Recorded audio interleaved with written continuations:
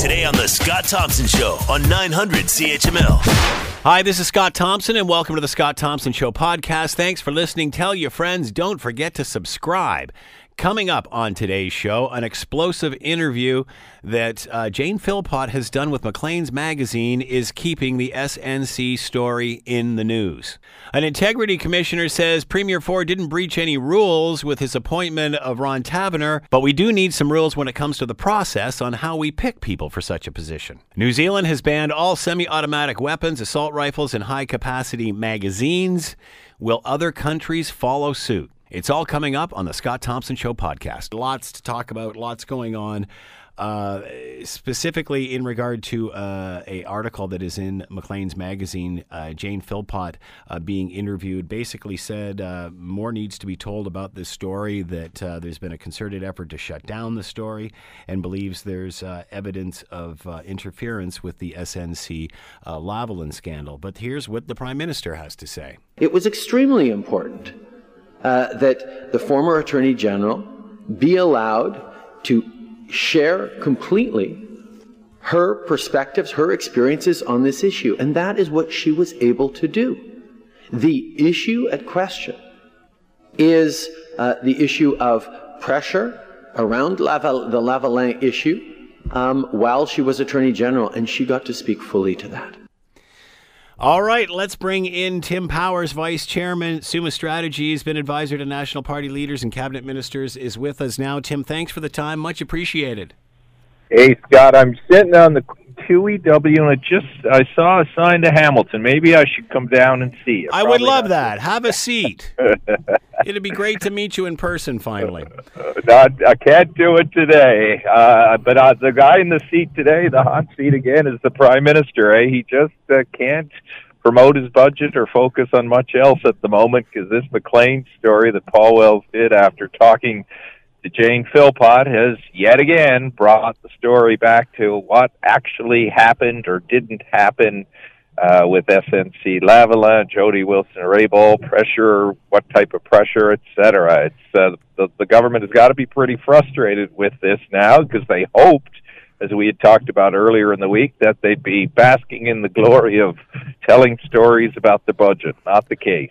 In the article, she said more to be told, that there was an effort to shut down the story, that there is evidence of interference. And then the clip we just played of the Prime Minister, him saying she was able to do that. How can he make such a statement? How can a feminist make such a statement when she says there's more to be told? And clearly, the Prime Minister's, no, she spoke. She said everything that she wants. I mean, that's what he's trying to convince everyone of. Yeah, and so he's going to stick to that line, but I think most reasonable thinking Canadians who aren't necessarily partisan aligned with the Liberal Party in particular, and even many Liberals will say, well, Prime Minister, not sure I buy this line. Well, so he's speaking for her. Yes, exactly. And again, gets back into trouble for that. He's been called out for all of that again today. I think, again, the opposition and perhaps Jane Philpott, Jody Wilson-Raybould, and other Liberals are hoping that both the media and their peers in the public will continue to put pressure on the Prime Minister so that another hearing or some public discussion of this can continue. That nobody is going to let this go, despite the government's best wishes that they did. Prior to Budget Day, pretty much everything was done to put this to bed, to close the book here. Delaying the meeting until the actual budget, and then shutting down the ability for Jody Wilson-Raybould to speak again, and then moving on to another issue. It's not the opposition or filibusters or the media that's keeping this alive. They keep shooting themselves in the foot. And that's how they got in this mess in the first place, right? I think in that interview, I read it quickly this morning, that Paul had done with Jane Philpott, she made that the point, look, okay, Prime Minister, if there really are two different versions of the story and you're not worried about what those versions may be because you think they can stand on their own and Canadians can work their way through them, then let people continue to speak.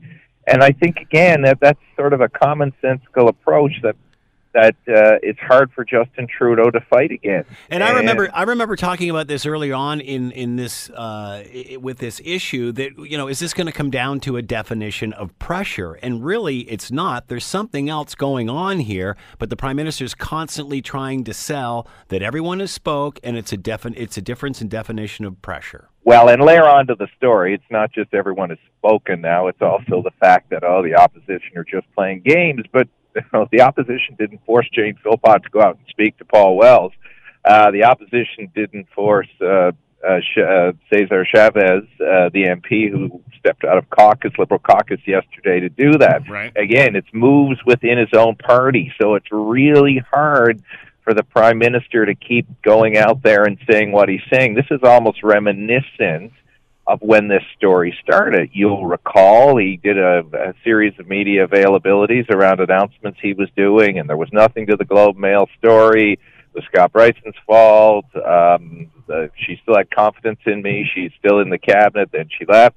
So he's gone back to that holding line, adding in it's two different conversations, and everybody can choose for themselves. Well, I don't know if that's going to be enough. And the other thing he's doing, he's creating rancor in the Liberal caucus. So I believe in that press conference. I was on the plane, but I think I saw in the quick tweets I was looking at that he said that Jane Philpott was going to stay in caucus, and they welcomed diverse voices. And I don't know how that's going to work, and how other members of the caucus, who Ms. Philpott told Paul and other media outlets have reported, have expressed their frustration and dissatisfaction with her behavior in there. So by letting her stay in, yes, I admire anybody who allows dissenting voices in a caucus, but he's into this practical political quagmire where he's going to have people fighting with each other, and that could have an even bigger risk for him. So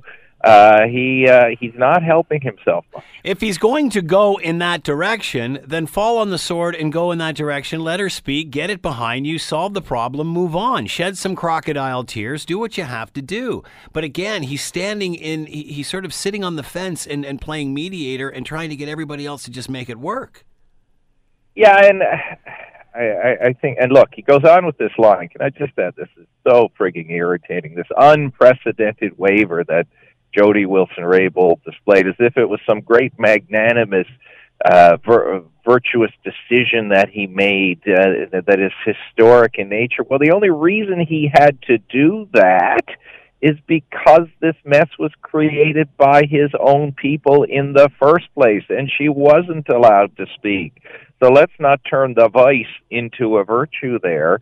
But again, he's trying to put out a version of the facts as he sees, or his facts, I should say. Some might call it fake news, others may not, of what happened, and hope that that's enough to hold the day, and that people will wear thin of this story. But that, at least with a lot of the antagonists that are around him, the Conservative opposition, the NDP, the media, that doesn't seem to be having the desired impact among them. And just since the budget, which was yesterday, there's been... No, you've already 2 days Oh, sorry, 2 days. I'm sorry, I'm like, it's all just Have you bought your house yet? No, you're not a millennial either, are you? It's all a blur to me, Tim. You're right, I'm sorry. But in those 2 days, the Maclean's article, another resignation of an MP, and then the CEO or SNC-Lavalin comes out and says, we never said anything about losing 9,000 jobs. We never said anything about moving the Montreal headquarters, which is what both the Prime Minister and Gerald Butts said. Butts said it at the testimony. And we talked about it at the time, and you'll remember that pointed question from Green Party leader Elizabeth May to Jerry Butts. Well, where's the evidence of these 9,000 jobs? Yeah. So was that a complete political torquing by the government? It certainly looks that way now that Neil Bruce, the SNC CEO, is saying all of this. So Trudeau's getting it on all sides, and that only suggests, again, why not open all of this up? Because there are more questions that come and fewer answers. As I mentioned, those three things post-budget, clearly this, as you mentioned, this has come back to square one. This is back at the beginning, isn't it? Mm-hmm. Back at the beginning, and with a second credible messenger. this time Jane Philpott, who really hadn't said too much other than her statement when she resigned, and now she is back in the spotlight, saying more needs to be said. She, unlike Jody Wilson-Raybould, had unquestioned credibility. I mean, you've heard, I'm sure, other guests, and you've run to your listeners talk about how well regarded she was across party lines. She was arguably the best minister that Justin Trudeau had. They inflated her, and then she performed exceptionally well. When you have somebody like that speaking to this issue, doesn't it merit more conversation in the right forms? Well, you know, here we are sort of looking in through the windows of the Liberal House trying to find out what the heck is going on in every room and every floor. And maybe I'm naive to think this hasn't already happened or it's gone beyond this, but why doesn't Justin Trudeau sit down with both of these people, Jane Philpott and Jody Wilson-Raybould, and say, what do you want? Where do we go? How do we fix this? Yeah, I think both sides would avoid that at the moment. I think both would probably view as trust being broken, although that said, I gather they were Well, then how do you fix it? They're all still in, so this isn't going to end. And they were all at the caucus meeting yesterday as well, too. Isn't it up to the PM? I mean, the buck stops there. I mean, he's the leader. Should he not be calling both of these people in and saying, we're not coming out of this room until we fix this? They may perceive that as pressure again, so they're probably he's probably being advised not to make those calls. Well, maybe you can have the meeting in a more cordial way and less aggressive than what I'm being right now. You know, I just have it at Tim Hortons Field there in Hamilton, right on the or better yet, line. Just a Tim Hortons. Maybe that would be the answer. Have a couple of Timbits. Let's hash this out. Like, I just don't see where this is going, and you've got two extremely powerful sides within the same party, and neither one seems to be backing down. Well, and you've nailed it right there. So the government doesn't have a clear way out. I mean, I've talked to senior Liberals that I know, and they're kind of befuddled as to, okay, what is their view of it without disparaging Wilson-Raybould or Jane Philpott is, okay, well, what else is there to say? So they're wondering, to your point, well, why don't we just let them speak? Or what is the danger in letting them speak as they think through the government strategy and they're coming up sort of with their hands in the air saying, this could be, again, managed better. Are we going to find, if they were both allowed to speak, the Justice Committee goes, all right, let's fire it up again. Everybody's invited back, and we're going to start with these two. Are we going to find out anything more than we don't already know, or are we just going to find more evidence of it? I think I think a further unflattering picture of what happened will be painted. I mean, it seemed, Jody Wilson-Raybould deserves the right to respond to some of the things that Michael Wernick and Jerry Butt spoke about in their testimony.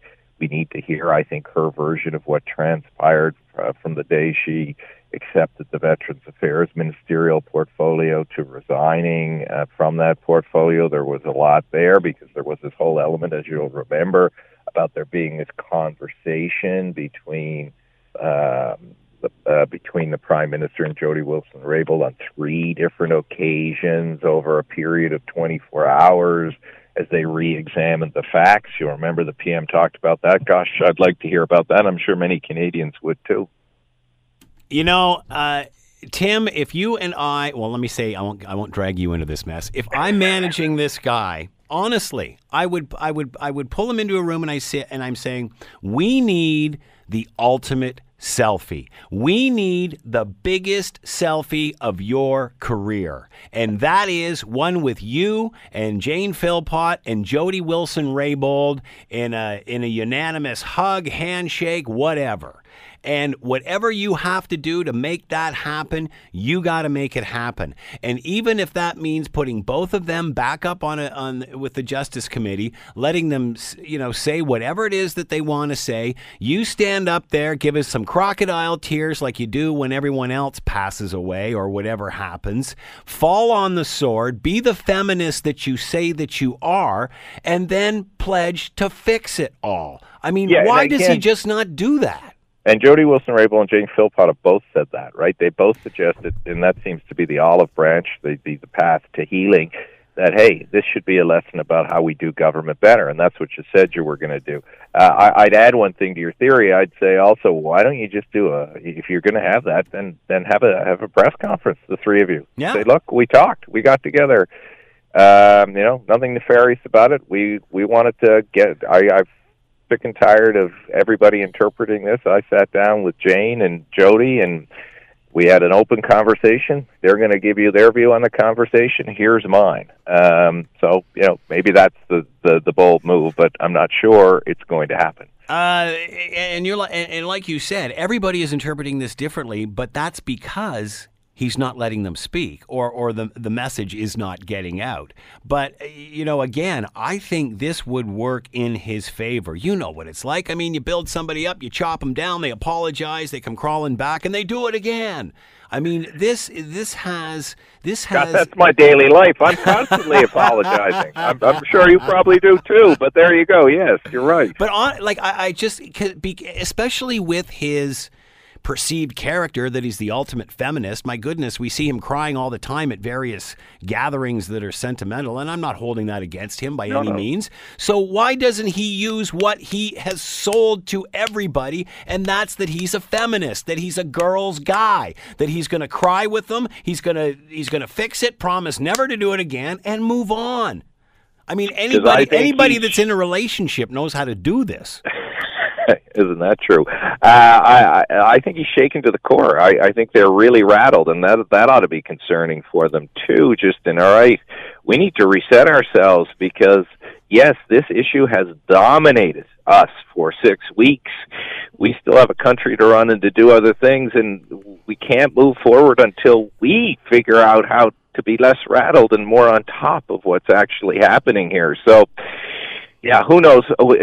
Perhaps you and I can replace Dr. Phil now. We're providing a lot of good psychological information on healing and wellness today. I thought you could maybe get his Gerald Butts job. So I'm okay where I am. Who is driving the bus here? Who's driving the bus? Good question. That's not evidently clear. I mean, I think Katie Telford, the chief of staff, somebody I readily admit I have a lot of respect for, who's a very capable individual, has been called out in this, is notionally the person in charge with the Prime Minister. She's the chief of staff. I'm sure the Prime Minister has other of his longtime senior aides and people like Dominic LeBlanc who are friends and in the ministry that he's taking counsel from. But again, it may be a case of all of them being too close to this, right? We've talked about this before. Sometimes it's important to bring in a bit of outside counsel who wasn't part of all of this, who haven't been there on through the day-to-day drama over the last 6 weeks, who you trust, and he'd done that a little bit. I think he brought in the Canadian ambassador to the U.S., David McNaughton, at one point. But maybe McNaughton needs to come back. Maybe there are others who can come back and help those who are effectively, to use a term from the First World War, a bit shell-shocked, right, by all that has happened. So what's next? What happens now? You ask me that all the time. I know. Never get it right. Who knows? I mean, again, who would have projected that today Jane Philpott would have given an exclusive interview? I do think the one thing that is next is... what about the timing of all this? Because, are we assuming this interview was done like last night? Yeah, I think it was done yesterday afternoon or evening by Paul. Okay. Yeah, I mean, look, they're still frustrated, and I think they're in this case being Jane Philpott and Jody Wilson-Raybould, are going to still stick at this. I think the opposition's going to stick at this. The thing I'd be looking for next, I'm not going to guarantee it happens, is a bit of caucus uprising. So, if, as the Prime Minister said a few hours ago or an hour ago, that they are staying in the caucus, then are there other MPs who are going to start to call them out and say, hey, that's not right? I'd look for the caucus infighting, perhaps to brew a little bit over the weekend, plus some cheap shots to be thrown over the weekend by Liberal MPs who will go public now about the disloyalty they see as they see it in Jane Philpott. That's what I'd look for next. Filibuster, last question. Filibuster helping or hurting the Conservatives? I don't think it's mattering to their brand overall because, again, the whole purpose of it, I think, was to demonstrate that you couldn't let go of the SNC Lavalin story. If it was hurting them, Jane Philpott just gave them a lifeline because she sort of made their point that, hey, this story isn't done yet. I know some people were a little upset with the stunts as they saw it on Tuesday when Mr. Scheer and the Conservatives interrupted the budget. But again, I think the Conservatives would say, you know what, we're not too worried about people being upset about that because we accomplished our goal, which was to keep this story in the news, and I don't think it'll have lasting damage on them. Tim Powers has been with us, Vice Chairman, Summa Strategies. Tim, as always, thanks so much for the time. Much appreciated. You're welcome, Scott. Bye. You're listening to the Scott Thompson Show podcast on 900 CHML. You might remember the story of the appointment of the new OPP commissioner. Ron Taverner was the choice of, the premier, I guess. He was or is good friends of the family. Many questioned that when, of course, the criteria for the job were lowered and he was then allowed to apply. That being said, after much, hoopla and investigation, it turns out that according to the Integrity Commissioner, he didn't breach the rules of the appointment, but perhaps we should get some more consistency in how we pick a person for this position. Let's bring in Allison Smith, Queen's Park today, and she is with us now. Allison, thanks so much for the time. Much appreciated. Hi, Scott. What is the response down at the ledge with this information coming forth now? Has this put this fire out? It does not seem like it, no. Well, for Doug Ford and his administration, for their part, they're saying that they've been completely vindicated by the Integrity Commissioner's report. But the opposition, which of course was sort of the final ruling from the Integrity Commissioner, Ford did not break the law. But what the opposition's saying is, did you read the other 99 pages of this report where it paints a pretty big picture, a pretty clear picture, and has lots of information showing that, the Premier's office basically had its fingers all over this move. Here's what the Premier had to say. It is now clear that, as we said from the beginning, this complaint was baseless and totally political and without merit. You were talking about fingers all over the issue. Give us an example of that and how they stretched the rules, per se. Sure. Well, I think what the actual finding is that there weren't really any rules. Yeah. That's why there's no, ruling against the Premier. Basically, Ontario didn't have and still doesn't have a process in place to appoint an OPP commissioner. The Premier can just sign off on it. Mm-hmm. So one of the things that kind of looks bad on the government is that they've spent since December telling everyone that they conducted a third-party process to appoint Taverner, and it wasn't their idea. But what it sort of turns out is, yes, they were in it all along, and while that was okay, why were they sort of putting up this sham, for a lack of a better word, and pretending that they were conducting a bigger, wider search process and had, they were paying a public or a HR firm to interview people and to sign off on this? Why were they doing that if it was all good in the first place? What were they trying to how are they trying to skew the public perception of appointing Ford's friend into this big job? The Integrity Commissioner ruled he was at arm's length, and obviously that we need to redo the process or come up, as you said, with some sort of rules. How this has worked in the past? Has there been issues in the past where this has happened? Should this have been done a long time ago? I mean, it sounds like yes, that a new process does have to be in place. But I think, we saw the government, since Taverner rescinded his application, has appointed a new OPP commissioner who seems to have nothing to do with the government, and everyone was fine with it. He had a lot of experience, met the qualifications. Okay, sure, be the OPP commissioner. Like that, not everything has to be a political scandal. I think it really was just the years and years of closeness between Taverner and the family, the Ford family, that got people's eyebrows raised. And now, the government's trying to turn it around and say it's the NDP that's made this political.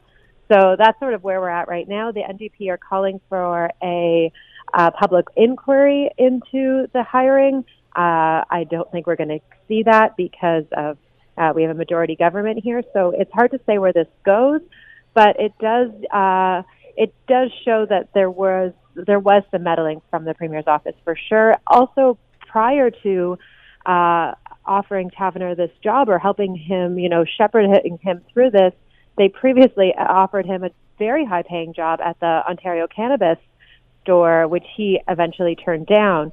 So it looks like, either way you pull the strings, the Premier was ready to give his friend an important position. The fact that Taverner has now backed out of this a few weeks ago, does that change the story in any way? Should he have stayed in? Or in the end, just too many questions? I think that he made the decision, allegedly he made the decision. A part of what came out in this report was that the Premier's office actually seemingly, I don't know if they hired, I don't know if that's the right word, but at least recruited a lobbyist who used to work on Doug Ford's campaign to actually write Taverner's resignation letter for him the day that he decided to step down. So that's just another place where that everything's very close. So I think, if anything's going to put this to bed for the government, yes, Taverner stepping down helped, and this report, technically saying that the Premier didn't break the law, of course helps. Whether or not the opposition will keep making hay out of it remains to be seen. Alison Smith has been with us, Queen's Park today, talking about the Integrity Commissioner clearing Ford, but saying you need some rules here so we can get some consistency. Alison, thanks so much for the time and insight. Much appreciated. Thanks, Scott. You're listening to the Scott Thompson Show podcast on 900 CHML. As a result of the tragedy that has happened in New Zealand, all military-style weapons, semi-automatic weapons, assault rifles, high-capacity magazines will now be banned in New Zealand following last week's attack.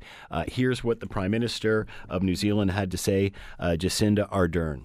The effect of this will mean that no one will be able to buy these weapons without a permit to procure from the police. I can assure people there is no point in applying for such a permit. And here's what the New Zealand Police Commissioner Mike Bush had to say. People who were, prior to 3 p.m, lawfully in possession of firearms such as semi-automatic assault rifles are no longer lawfully in possession of those firearms due to the categorisation or the change in categorisation. Dr. Robert Huish is with us, Associate Professor, Undergraduate Advisor, Department of International Development Studies, Dalhousie University, with us now. Robert, thanks so much for the time. Much appreciated. Thanks, Scott. Are you surprised how quick this happened? In a way, if it was any other country than New Zealand, I'd be very, very shocked by this. But in many ways, the Kiwi government can move pretty fast when it wants to get something tabled and passed, and especially with something where there's absolutely no opposition to this in New Zealand. I have myself worked at several universities in New Zealand, and I can tell you that my friends and associates down there are all on board with this. It's something that Jacinda Ardern, the Prime Minister who you just played, her clip summarizes it perfectly. There's not a sense of purpose for having semi-automatic weapons in that country. Why in New Zealand, nowhere else? Well, there's a few points. I mean, in New Zealand, there's only about 4 million plus people there, and they're fairly isolated from the rest of the world geographically. I mean, it's a 4-hour flight to Australia, and everywhere else after that is at least 10 to 14 hours, depending where you're going. But there is a sense of being all alone and all together. And the kind of language that was used in response to this terrorist attack was very direct. It wasn't considered an accident. It wasn't considered a one-off thing. This was seen as an attack at the heart of the nation itself. So the government in New Zealand responded in exactly that way. not looking at it as just one person with deranged ideas, but seeing that attack as a national security priority. And when any nation decides to elevate a cause to that high of a level, the political will to make things move comes about quickly. The Prime Minister even emphasized that I believe this was done in 6 days. Yeah. So obviously that meant a lot to her to get this done ASAP. What does that say?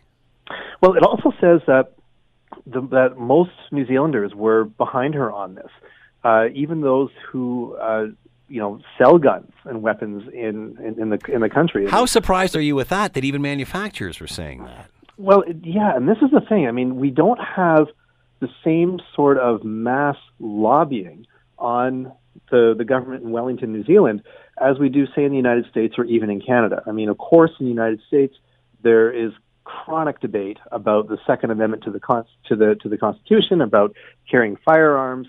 The NRA is an enormously powerful organization that can bear witness to mass shootings and atrocities in the U.S. and then still try to justify it as being an accident. And even here in Canada, there's quite a few lobby groups that are interested in protecting the rights or the access to owning firearms. But in New Zealand, there's only 4 million people there, and very few of them are actually hunters to begin with, and even fewer still would look at automatic weapons of any sort as being a sports or recreation device. So it's not a popular area where people have engaged and invested a lot of time and attention, as we've seen in the U.S., for example. Does this send a message to the rest of the world? It does. It's a very clear one, and that is to look at saying that automatic weapons have one purpose, one purpose only. That is to end life, and to do it in a quick and chaotic and often terrifying way. So by New Zealand taking this bold step, and other steps that they've done too in the wake of this tragedy, is really important in changing how we think about why mass shootings occur in the first place and how we can respond. The difficulty will be, especially in the United States, that's one issue aside, where Donald Trump is very, very close to the National Rifle Association. But even in Canada, we've seen Bill Blair announce that there'd be bans on similar weapons here, the proposal to do so. But really, we've got to just come to terms with how we need to go beyond the lobbying and the promotion of the right to firearms, and just see this as a really important, not just public health issue, but national security issue. I'm sure there'd be those in the States that would say, I'm sure some would say, do we have to kill 50 people in order to make an impact? Supporters of guns would probably said 50 people wouldn't get killed if other people had guns. Yeah, that's the argument where you can just throw grenades at each other and none of the pins will come out. But do you have to have? I mean, there's been some pretty big shootings in mass shootings in the United States. Do we need 50 dead? Something like this? One guy, a domestic terrorist? Is that what's going to change this? I think what we need to do is realize that these events they're not going to stop unless people have access to these weapons and are able to use it and know how to use it. So the more that gun culture in the U.S. is encouraged, we see it in movies and in television. It's around us all the time. As long as that isn't challenged, and I mean directly challenged, like it's been done in New Zealand, then there's always going to be the encouragement and emphasis for it. That if a tragedy does occur, some will argue it was just a one-off mistake. That if you did have other weapons around, it wouldn't have happened, even though we know that is completely false. The more weapons that are on the streets, the more dangerous it becomes, quite simply. So if we had strong political leadership in the U.S. or here, or any country for that matter, that directly took on the weapons makers, the gun lobby head on and said, enough, we don't need this anymore in 2019 going forward, then we can start to see change. And fortunately, we've seen Jacinda Ardern in Wellington, New Zealand, be in many ways the bravest person in the world by taking on that very lobby. What about the numbers? Do you need mass casualty, these kinds of numbers, before people will notice? I mean, does there have to be a killing in, although look what even happened in Vegas, my goodness, but does there have to be something where there's 100 dead? There's certainly a draw in the numbers. I mean, we look at what went on in New Zealand last week, and then what went on in the Netherlands just a few days ago, where 3 people were killed on public transit by a shooter there.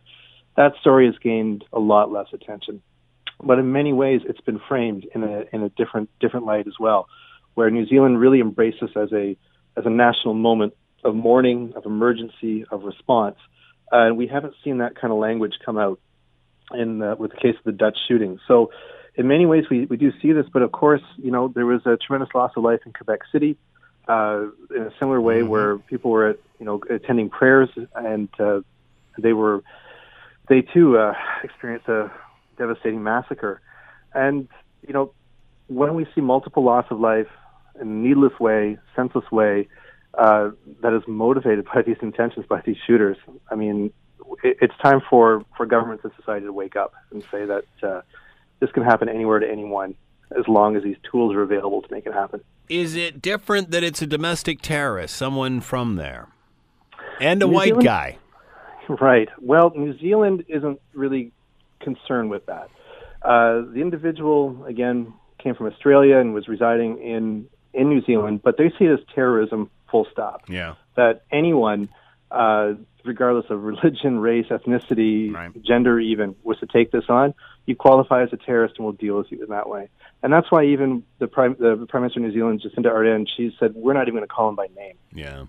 We're going to deny him the publicity that guy sought, and we're going to do it even by taking his name away from him. I thought that was a tremendously powerful stance, and one that just says, no, if you engage in this act, doesn't matter who you are, if you do it, afterwards you are nothing, and we'll remember the victims. Yeah, very courageous leader. How do New Zealand's new gun laws compare to Canada's? Well, in many ways they're catching up in terms of accessibility to firearms. Who is catching up? We are, or they are? No, New Zealand to us in some ways. Right. I mean, if we can recall back to the politics of the long gun registry here in Canada, New Zealand had nothing like that. It's very easy to go to New Zealand and go on a hunting holiday, and farmers, quite regularly are after deer because they're considered invasive species there, and it's not a very well restricted environment to get access to hunting and weapons and firearms. So now that's going to be buckled down. But what we're going to see here is New Zealand probably go further into the lead to say that not just semi-automatic weapons, but any weapon that can be modified will be scrutinized, and that if you are a farmer or if you are a sportsman who want to do hunting, okay, fine, you've got your right to do that. But anyone else who's craving access to weapons will be scrutinized very, very harshly. And this is where we can likely see some very important innovations coming out of New Zealand. So how will the world react? Let's start with Canada.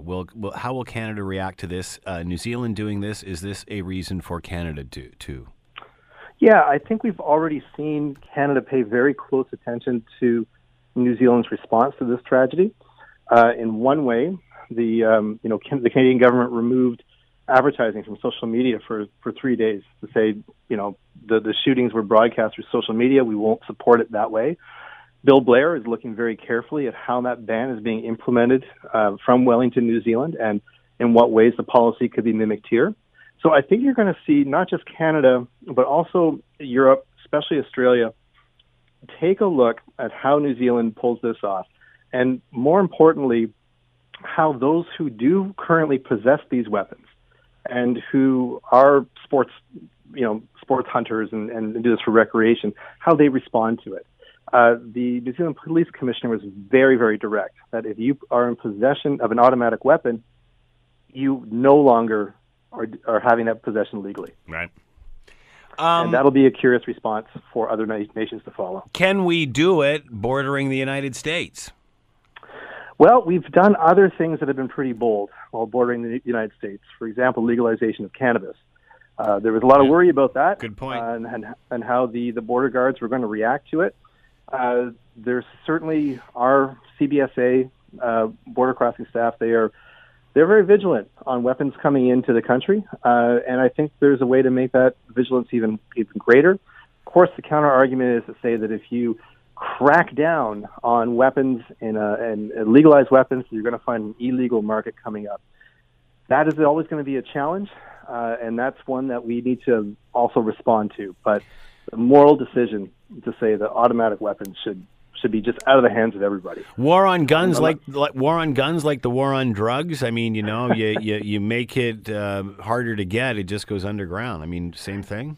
It might be in that you've got so many weapons in the world right now that are being marketed and pushed around through black market channels.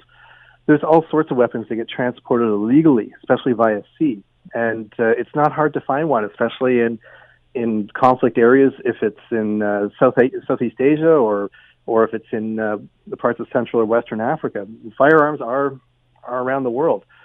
How we have to deal with this needs to be done in a way that also counters that access to that black market. So New Zealand was sort of in a position where there's only a few ports, there's only so many people, and there is that distance where it makes monitoring what comes in and out of that country much easier. Yeah. But in Canada, we do have a lot of territory and a lot of ports to cover.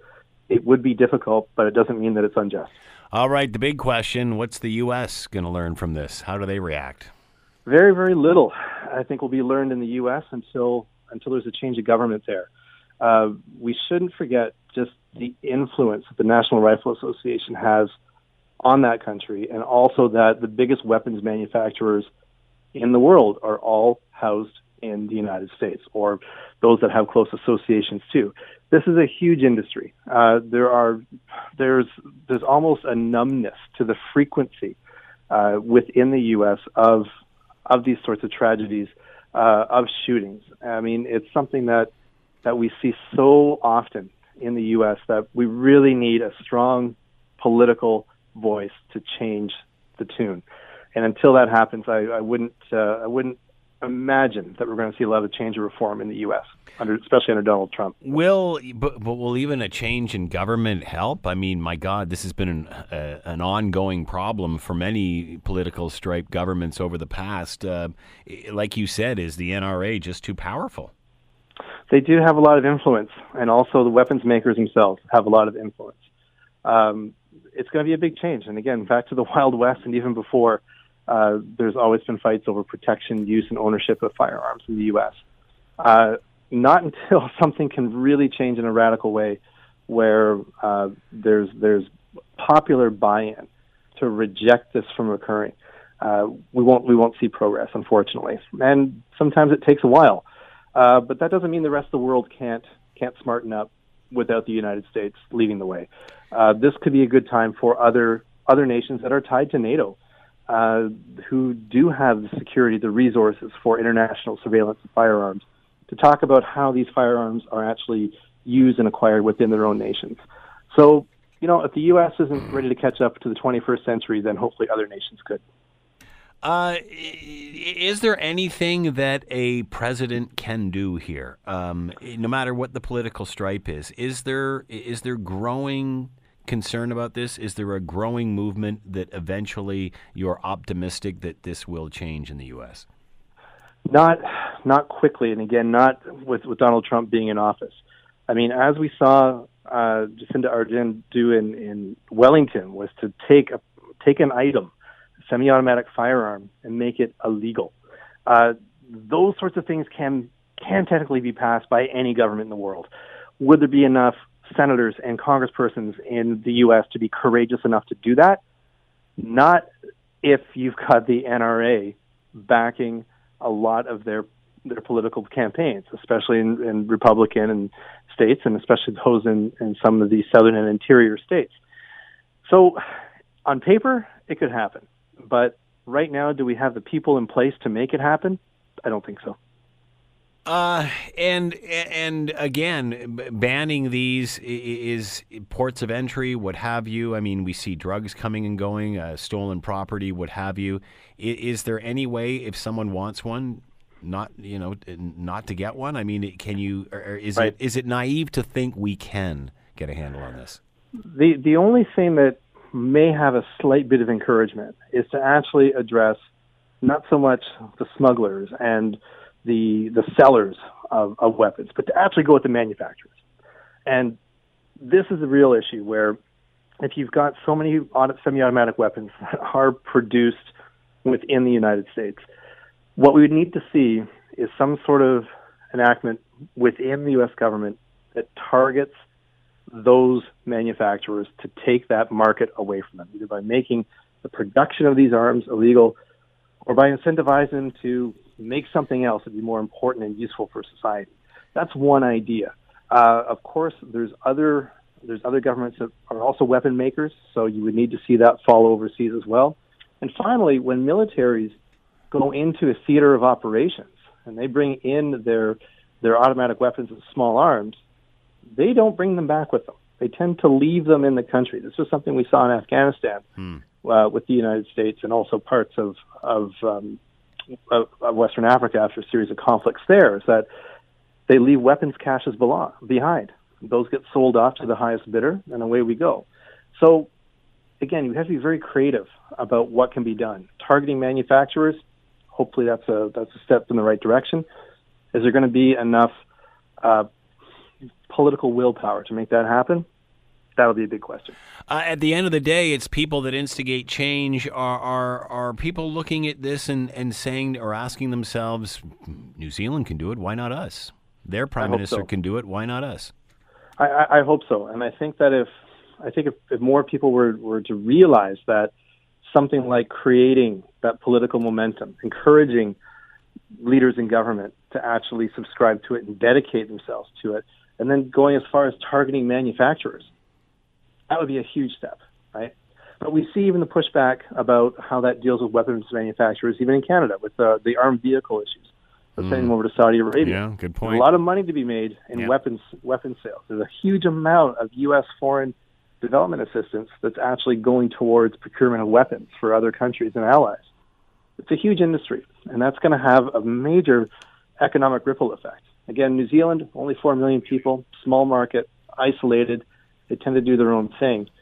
But really what we're getting at isn't just a small little tweak. This is a time for actual real radical reform about how we want to invest our resources and our money and our public money into weapons that kill each other with frequency and ease, or into other sectors. I mean, this could be a really important era to try to get away from habits of the past.